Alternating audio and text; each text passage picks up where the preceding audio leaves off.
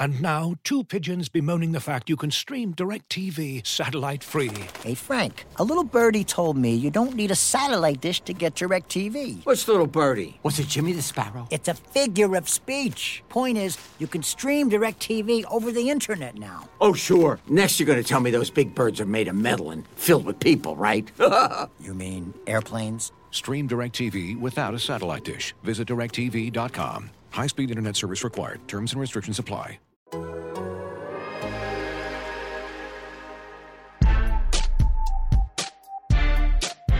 A new episode of Wizards After Dark. I hope this new format is working for everybody. Normally at this point I'd be in my groove, I'd be doing the post-game shows, and I didn't do the post-game shows. My last episode, if you haven't listened, you can go check it out. I think it's still pertinent, even though the Wizards have played twice since I recorded it, and won twice since I recorded it. Was I had Ben Standig on the show, and we discussed New Year's resolutions for the Wizards, and shockingly, that episode came out, or was recorded on New Year's Eve when the Wizards were 0-5, and in 2021, the Wizards can't lose a game. They're 2-0 this year. So on the podcast, I've got a buddy of mine who you may have heard of, Steve Jones. If you don't follow him on Twitter, you should follow him on Twitter. He puts out incredible basketball analysis. He's a former player development coach for the Nets. He was with the Grizzlies. Steve, am I forgetting anything? No, you nailed it. I'm an all-around great guy. You can add that, but that's okay. That's true. All around great guy as well. And yeah, we're going to discuss. I know you've been watching some Wizards, and so I was like, you know what, let's have Steve on, because you always have an amazing perspective on things. And they lost 5 and then they won 2, and they've got this really difficult stretch coming up where, you know, they have Miami and they have Philly and they have Boston, and it includes a back-to-back, and then they have Phoenix, and they have this very, very difficult stretch coming up of really good teams. And if they win a couple of them, I think they're going to be okay. I think they're going to be okay. When I say okay, I'm not saying, they're going to vault to number 4 in the East. I'm just saying I think they're going to be okay, because all you got to be is top 10 these days, and you're okay. And I think in their eyes, they're going to be okay if they do okay with those. Now, if they get destroyed in those, we're having a different conversation, because now all of a sudden they're like 2-9 to begin the year, and that's a serious problem. I want to ask you about the Nets game, because that game was wild, and to me was like what the Wizards were supposed to look like coming into the year. Ridiculously fast-paced, good offense, explosive offense at times, scoring from all over the floor, no defense, and just enough offense to beat out your not enough defense. Do you find that Nets win encouraging, or did you still see those same issues in there? Well, it's still the same issues, but it is an encouraging win. They needed a moment like that just to maintain the belief. You know, you go through those losses, you get a blowout win. Now you go to Brooklyn, someone you're expected to possibly lose to by most people, and you perform at a high level. You know, you're able to score, you're able to gut it out, you're able to get a win. That helps you long term, especially going into this tough stretch over the next 5 games. So I think overall they have to be encouraged, and you know, it's a reminder that, hey, we can do this. You know, and you get buy-in if you're a coach when you get those kind of wins. You get buy-in from players who trust each other when you get those kind of wins. So those are the games that you have to validate and you have to back up. But that's absolutely an encouraging win to get that on the road in a tight game. You know, it wasn't like they blew them out or it was a fluke or people who were all out. They went ahead and won that game. And hopefully that could be a springboard for them over the next week or so. How do we feel about road wins this year? You know, normally we'd be like, they went on the road and they beat Brooklyn, which, by the way, is not a particularly difficult. Beating Brooklyn on the road is more a difficult road game because you do it after a night out in New York than it is because you got to deal with the Brooklyn crowd. Wow. You just took a shot at the Barclays. You took a shot at the Brooklyn crowd, the brigade. Yeah, the Brooklyn Brigade. Exactly. I did. You know what? I didn't take a shot at the Brooklyn Brigade because those guys are actually maniacs. So I didn't take a shot at the Brooklyn Brigade, but I did take a shot at the other group of thousands of people who are not part of the Brooklyn Brigade. And the reason why is because they're not even at the arena when the game starts. You mean the oohs and ahs at every crossover from the opposing team? I mean, exactly. Like, I've been to Nets games where they're playing Miami and they just show up because they want to see Dwayne Wade. Like, and that's it. And it's 80% Heat fans. That'll happen with Wizards fans too, but not to the degree that it happens with Nets with Barclays crowds. No, that's insane. And quick sidebar before I answer that question, I feel bad for Brooklyn because this probably would be the first time they have a real home court advantage because they have KD and Kyrie, and the stands are empty, so they'd be oohing and on for their own players. That's true. For the first time. Yeah. Wow, you're right. It's really like, because even, I guess, kind of at the beginning of the KD and Pierce years, there was a little bit of a home court, but that went out real quick. No, and I loved the fans. When I was there, they were great, but it was clear, when Stars came in, the Stars were going to get some of the attention. There were going to be some other jerseys in the crowd. Yeah. And, you had to hope you'd win, and the Nets fans would drown them out. But how do we evaluate road games this year? Like is that a good road win? Do we care to say that now? It doesn't have the same pop. I mean, you just played in a different arena, but it still carries something. You're not in your home gym. You're not in your own routine. You're not doing the things you usually do. So to be able to go away from home and get a win still carries a little bit for me. I'm old school in that manner. That's just a team that usually you should probably lose to on the road. But again, like you said, the road isn't the same. You're playing in an empty gym no matter what. All right, let's get into the Thomas Bryant discussion, which I think is necessary because Thomas Bryant is 26 for 30 from the field over his last 3 games. That is 87%. I think 87%, 86.6%. He has a 72% effective field goal percentage, which is outrageous. Now Brian has always been crazy efficient. And if you listen to this podcast regularly, you've heard me pounding the drum that Russell Westbrook is going to be good for Thomas Bryant because now there are 2 pick and roll options for him. And I've always thought of him as an excellent pick and roll center, especially now that he's able to pop to the 3-point line and really hit those. One of the things that I think is really interesting about his evolution, by the way, is that when he first came to the Wizards a couple of years ago, Scott Brooks was really trying to simplify the game for him because he sensed a lot of hesitance in the way that he moved on the court offensively. And so Brooks was telling him, whenever you set a ball screen or whenever you set a dribble handoff or anything like that, just roll to the hoop.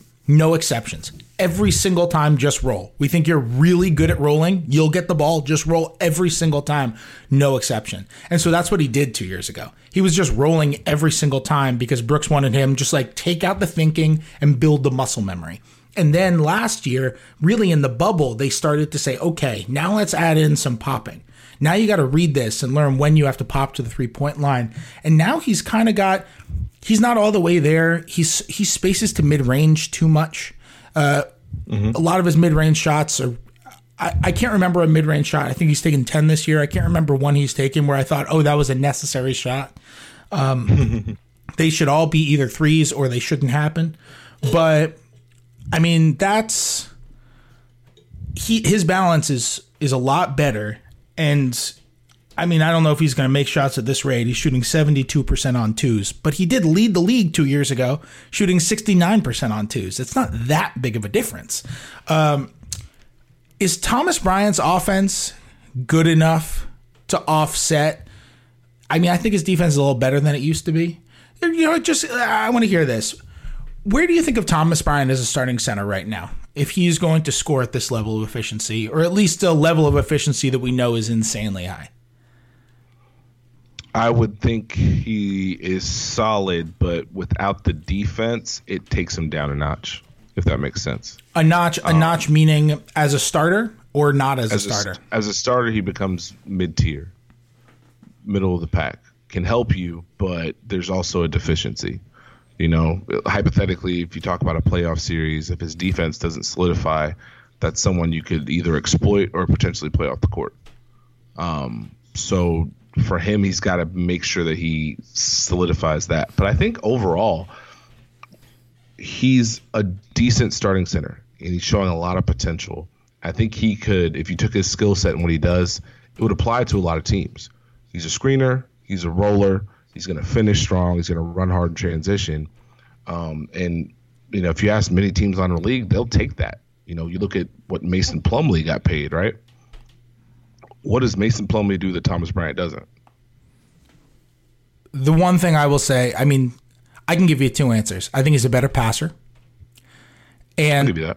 And I think he's a more refined defender. Yeah. Like I think you can play him. Yeah, I think he's just more refined. Like you can play him and you can play Mason Plumlee in a couple different kinds of coverages, and like you're okay. You're fine. You're okay, but you can't space Mace. No, you can't. As much as I love Mace, you can't space him. So he's going to be a screener and roller.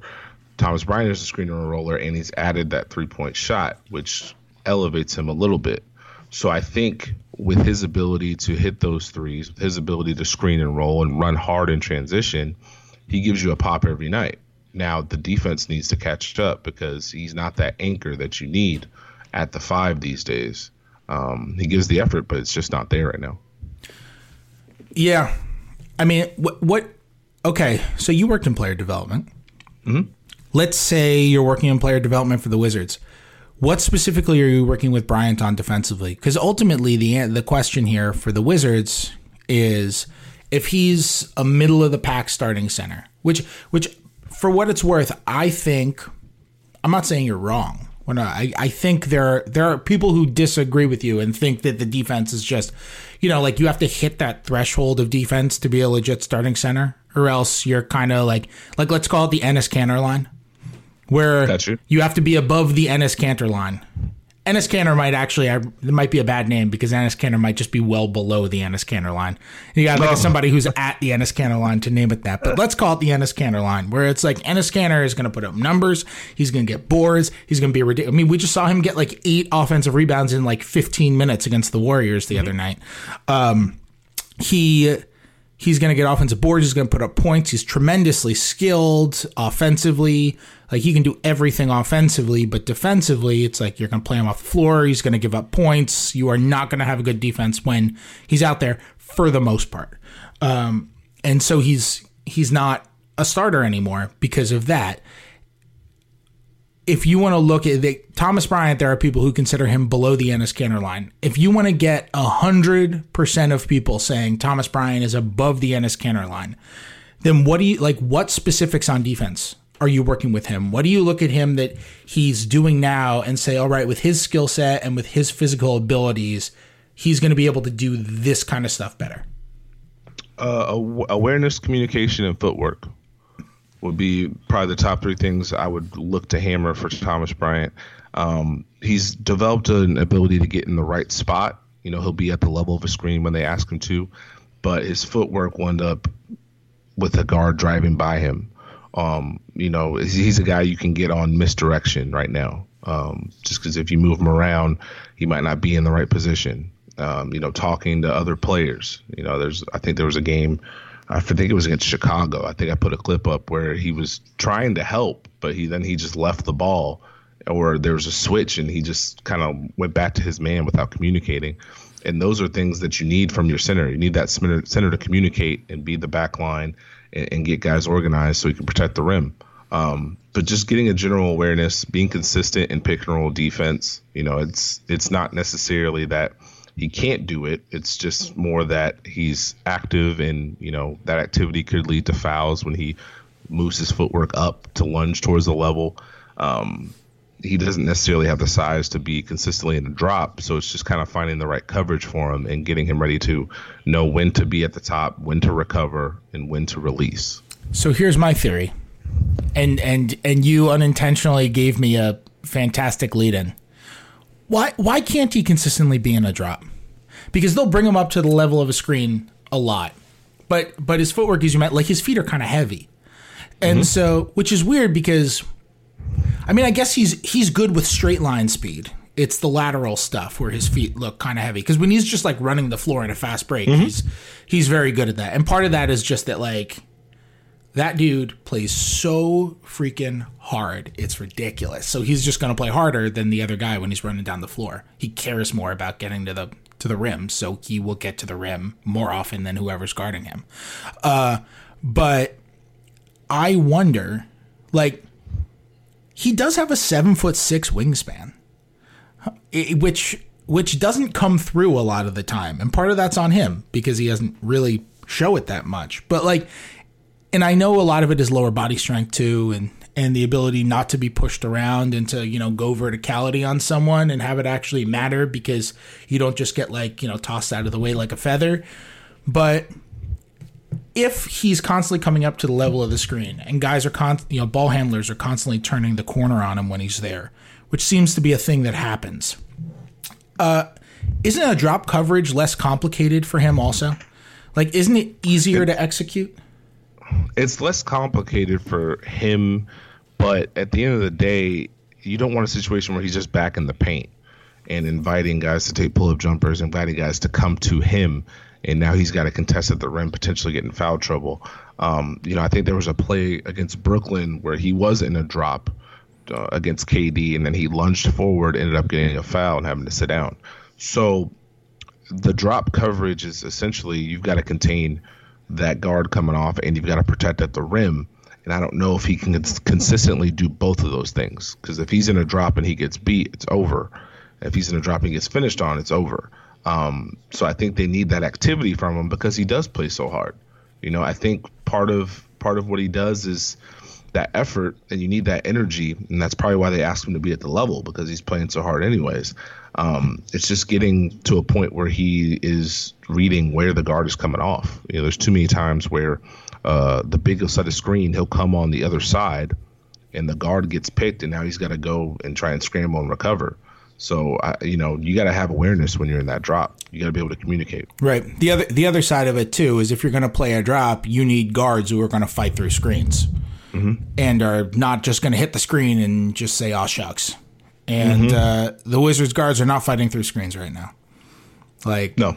They are hitting those screens and deciding, all right, that's it for me on this one. But I'll see you guys next time we're down there. That's funny. How would okay? What would you say is the number one flaw of the Wizards defense? It's hard to pinpoint one thing. That's the name of the book about the Wizards defense the last 3 years, by the way. It's hard to pinpoint one thing. The tale of the Washington Wizards defense. It changes. You know, there are some possessions where they look really good, and then the help isn't there, so they end up getting scored on. And there's some possessions where they're bad at the first level, where, you know, the guard gets picked. Now there's no one there to help them, and they get beat. It changes. You know, I think the biggest thing, probably the biggest indictment would be consistency to me.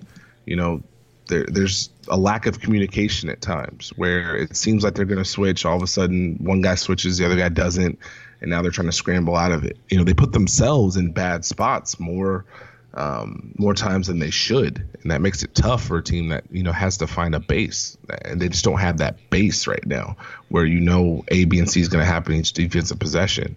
I wouldn't even say they're getting exploited on their coverage. It's more their personnel. That makes it tough.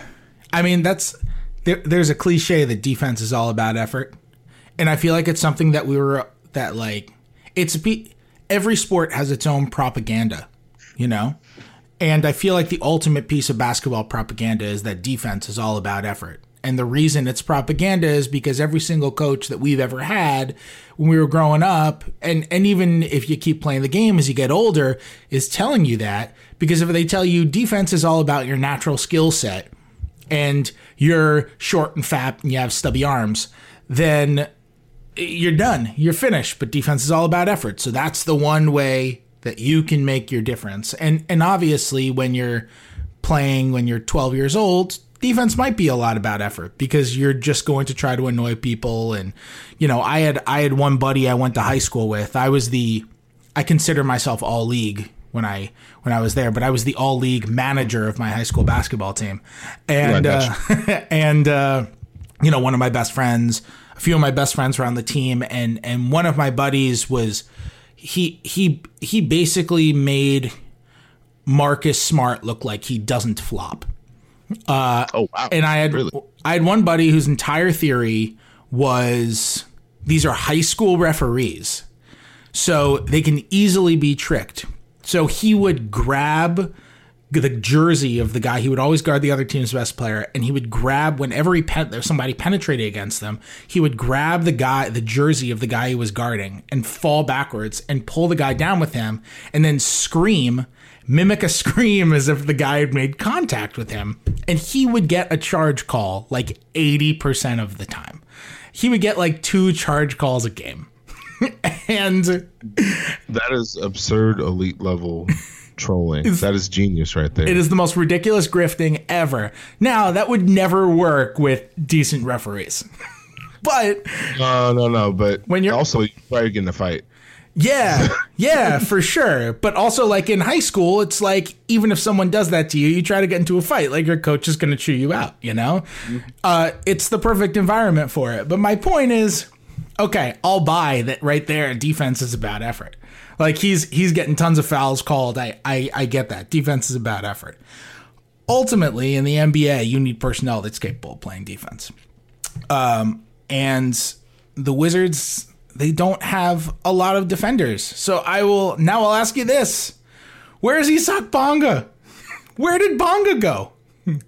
Bonga to the bench? Yeah, where did Bonga go? I'm honestly surprised by this, because here's the thing. So Troy Brown didn't play in the Brooklyn game. You know, Jerome Robinson passed him.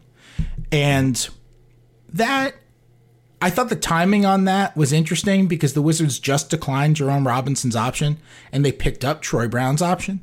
So I find it, you know, obviously there is some lack of organizational synergy if the front office picks up an option on one guy, declines the option on the other guy, and then the coaching staff reverses that for who they're going to play.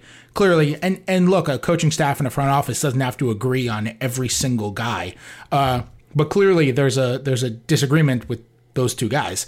I wasn't shocked by that, because I've never gotten the sense that Scott Brooks has been all the way in on Troy Brown. And I think if you're a Wizards fan and have been following that team, I'm sure you think the same thing. But I have always thought that Scott Brooks was all the way in on Bonga. And I still think Brooks is in on Bonga. This is kind of, so like before we actually started recording, a thing that I wish we had recorded, and I wish I did cold opens here, was just like, I can't really get the sense of what's going on because I'm not physically there. You know, like media doesn't get to be on event level. Media doesn't get to be there. Media doesn't get to have stop and chat conversations anymore, which, by the way, is the way it should be. But it makes my job more difficult, and it makes it more difficult for me to try to figure out exactly why someone like Bonga goes from starting to out of the rotation immediately when they need defense. They keep saying they need defense, and he's their best defensive player. I was surprised. I'm surprised by that, and I don't really have tons of theories as to why he's not playing right now. This episode is brought to you by Michelob Ultra, the official beer sponsor of the NBA. Want to get closer to the game than ever before?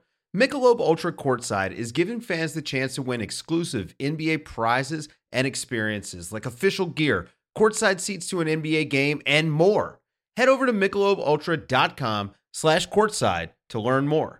Looking for an assist with your credit card but can't get a hold of anyone? Luckily, with 24/7 US-based live customer service from Discover, everyone has the option to talk to a real person anytime, day or night. Yep, you heard that right. You can talk to a real human in customer service at any time. Sounds like a real game changer if you ask us. Make the right call and get the service you deserve with Discover. Limitations apply. See terms at discover.com/creditcard. Well, one theory I could have is he probably fit better with the starting lineup than with any other lineup. Yep. And with the starting lineup complete, it may have squeezed him out. That would be my first theory. Yeah, that was something that I talked about on the podcast like 3 or 4 weeks ago, where when I was talking about I think I wrote this too, when I was talking about people who could potentially start at the 3 and going through the candidates, and it was Bonga and it was Denny and it was Troy Brown. And to me, Bonga's best ability is his ability to guard the other team's best perimeter player. And his contributions are muted if you bring him off the bench and have him go against bench players, because naturally, unless you're going up against a team that just has is bringing Jordan Clarkson or Lou Williams off the bench or something like that, for the most part, bench players are muted. Their bench players aren't as good. There are less players who need actual stopping from your stoppers. So yeah, I mean, that's definitely part of it. Or at least I should say, I would assume that's part of it. That being said, there's got to be some way to work him in, right? There's got to be some way, some sort of lineup where it makes sense. Have you looked at the Bonga analytics? I have not. Oh. Please tell me about them. Ooh, the Bonga analytics, my friend. There could be novels written about the Bonga analytics. Well, gosh. I mean, they were. You take out garbage time per cleaning the glass. They were 10 points per 100 possessions better on defense last year when he was on, and they went from unbelievably bad when he was off to actually kind of fine when he was on, and those numbers have noise in them. And then you look at the numbers again this year, and it's crazy. It's too early for on-off. I wouldn't use solely these numbers to say, oh, look how much better the defense is. Going into the Brooklyn game, it was like a 28 point per 100 possession difference defensively when Bonga was on. And it's not enough minutes for Bonga. He's played, I think, 71 minutes. But the numbers constantly trend that way. And the eye test makes sense. I just feel like there was some kind of way where, I don't know if it means starting him and bringing Denny off the bench. And by the way, Denny looks really good. That's not me saying bench Denny. No, it's too late. You've already been slandered. Yeah. Denny looks great. I think he's playing awesome for a rookie. But he looks so good with the ball in his hands. That game that Westbrook was out, he looked so comfortable running pick and rolls. He could do that some more if you play him with the bench. You don't have to turn him into a spot-up shooter. You know who you can turn into a cutter and a spot-up shooter? Bonga. You can use him more with your starters, and maybe that's how you get him with your 18 minutes a game. And, you can see how the spacing is around Westbrook. If that's your concern, I understand it. That's legitimate. I don't think any lineup is perfect, though. So I don't know. I feel like there is some way to get Bonga minutes, even if it's just playing him as your 10th man with the bench. At the end, I would just play him as my 10th man with the bench. I was surprised. No, I can understand that. But, just to counter it, it's clear that they're going to give Denny every chance to get going with the starters, and Hachimura is going to get that shot, which is going to squeeze some people out. So you talked about the 10th man, and it feels like there's 3 guys who could fill that role, and none of them have played their way in. Yeah, you're right. You're right. I mean, Troy. Yeah, sorry, go ahead.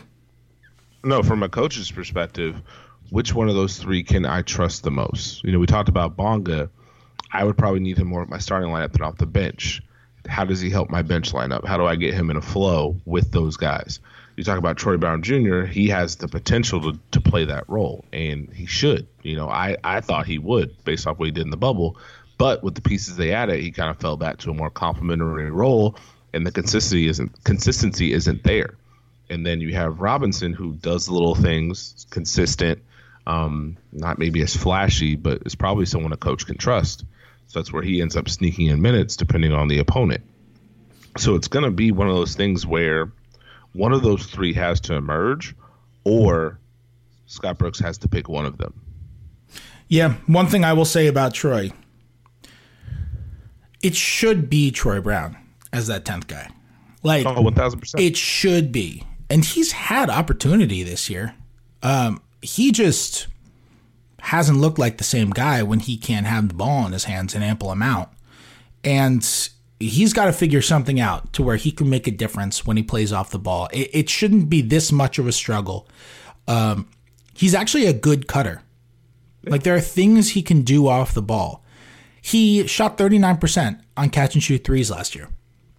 He shouldn't look this hapless when he doesn't get playmaking opportunities.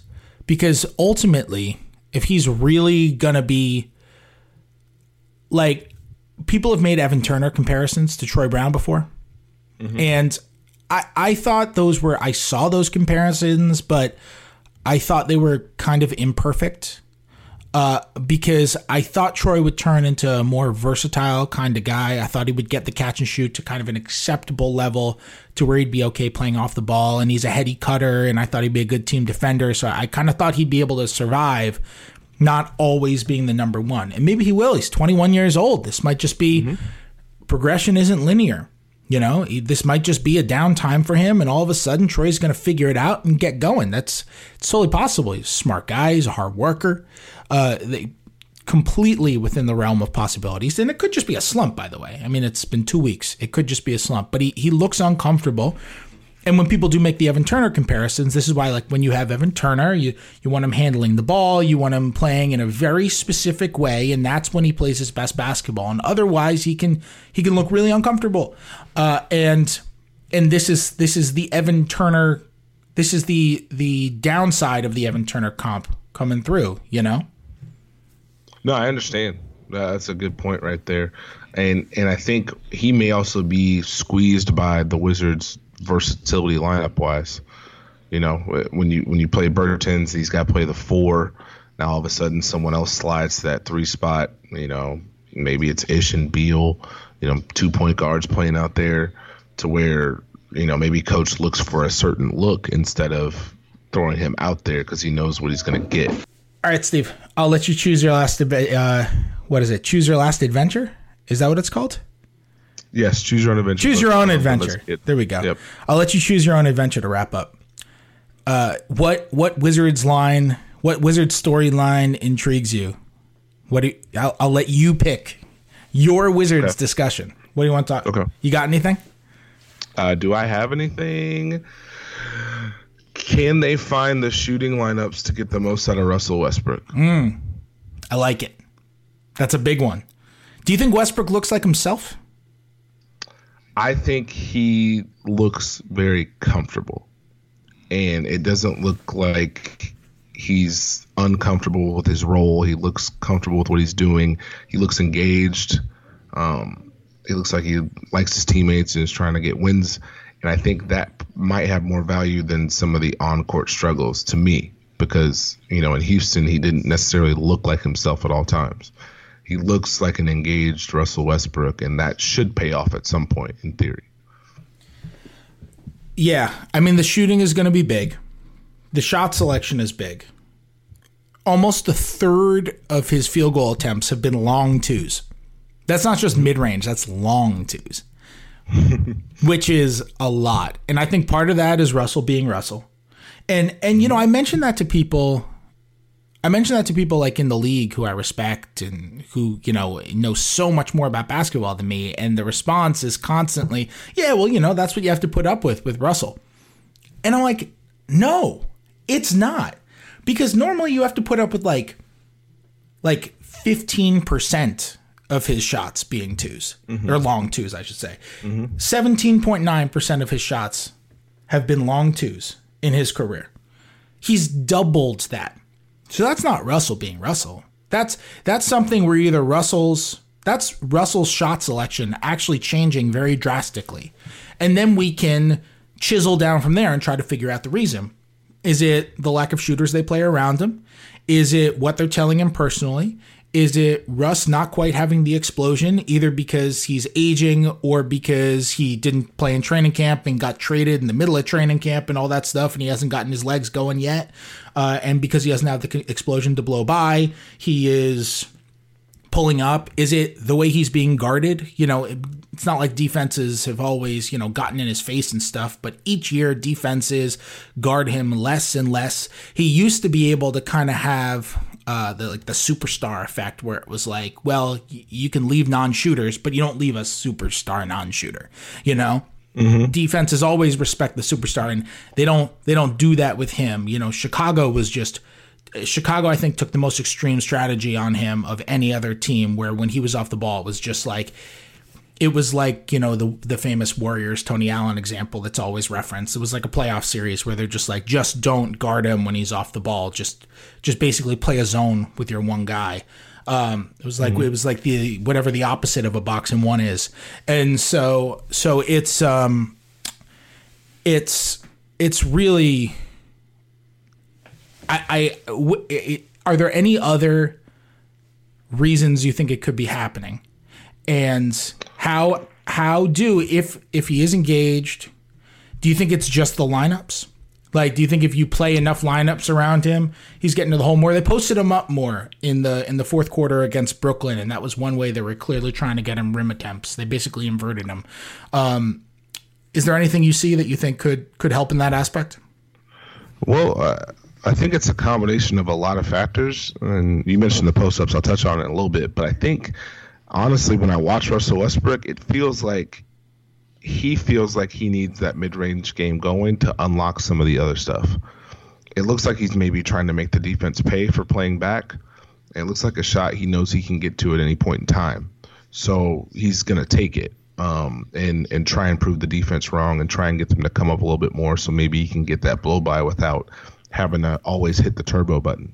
You know what I mean? Yeah. And so, you know, one of the great mysteries is I've always thought, as I watch Russell Westbrook, how good would he be if he could just make 2 or 3 more mid-range jump shots a game?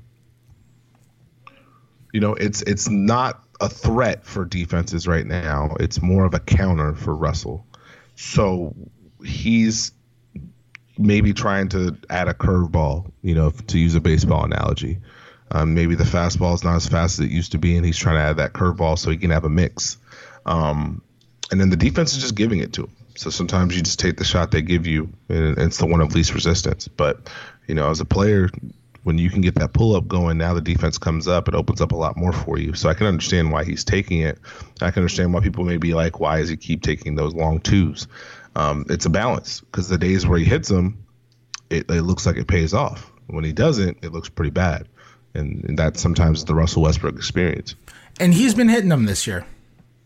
The reason I'm bringing it up is because I'm, you know, just assuming that he's going to hit him at his career rate, because we're early enough in the season that's the career rate. And if you're taking 30% of those shots at your career rate, it's like, you know, Russ getting to the rim can be ferocious. And that's the thing you'd love to see. But we'll see. You know, I'm not writing off like, oh, he's incapable of getting to the rim yet. I'm not doing that yet. I'm still waiting to see. Like you said, the lineups they play around him will matter. God, I've mentioned Garrison Matthews' name so many times on this podcast.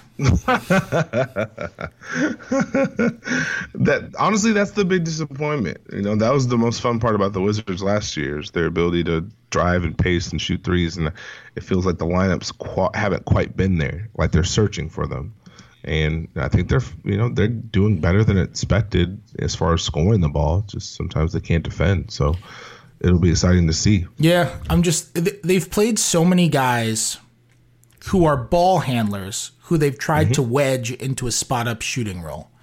Now, in some cases, talent has overtaken the role. You know what I mean? Like with Denny, Denny is so talented and looks so comfortable out there that's okay. You play the talent in that scenario.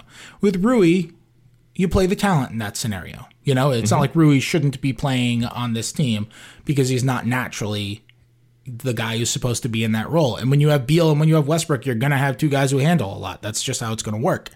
You know, with Troy Brown, it looks like the role has kind of superseded the talent, at least so far.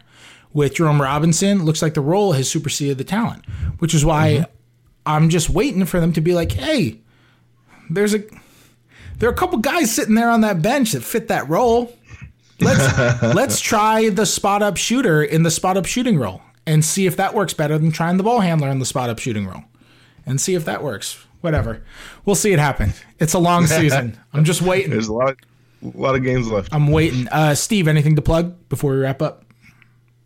Got a podcast coming, The Dunker Spot with Nekias Duncan. So that should be out here, I think, next Monday. So check out that, or you can visit me on my Twitter page at SteveJones20 and get all the threads and all the clips from the league. All right. And you'll learn something about basketball. I promise. The Duncan Spot, and where can people subscribe?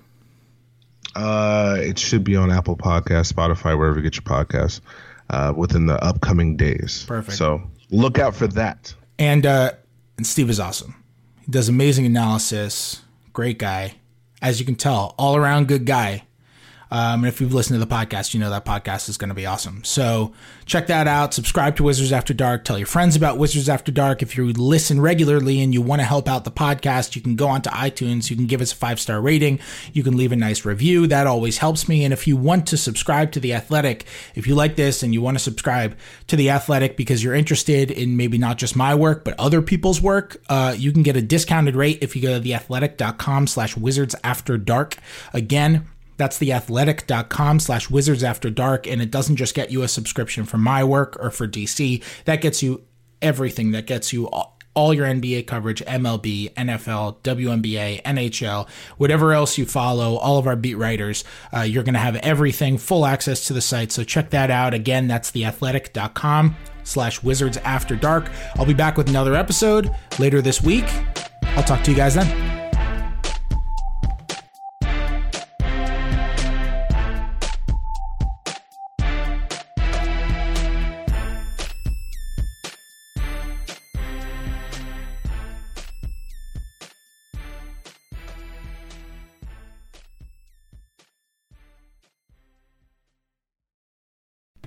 As you've probably heard by now, we've teamed up with BetMGM this season. We'll be using BetMGM lines to make all of our picks, and we'll have special offers for our listeners each week. If you haven't signed up for BetMGM yet, use bonus code THEATHLETIC, and you'll get a 1-year subscription to The Athletic, plus up to a $1,500 first bet offer on your first wager with BetMGM. Here's how it works. Download the BetMGM app and sign up using bonus code THEATHLETIC. Make your first deposit of at least $10. Place your first bet on any game and claim your voucher for a 1-year subscription to The Athletic. See BetMGM.com for terms. U.S. promotional offers not available in D.C., Mississippi, New York, Nevada, Ontario, or Puerto Rico. Gambling problem? Call 1-800-GAMBLER. Available in the U.S. Call 877-8-HOPE-NY or text HOPE-NY 467-369 in New York. Call 1-800-NEXT-STEP in Arizona. 1-800-327-5050 in Massachusetts. 1-800-BETS-OFF in Iowa. 1-800-270-7117 for confidential help in Michigan. 1-800-981-0023 in Puerto Rico. First bet offer for new customers only in partnership with Kansas Crossing Casino and Hotel. Don't forget, if you haven't signed up for BetMGM yet, use bonus code THEATHLETIC, and you'll get a 1-year subscription to The Athletic, plus up to a $1,500 first bet offer on your first wager.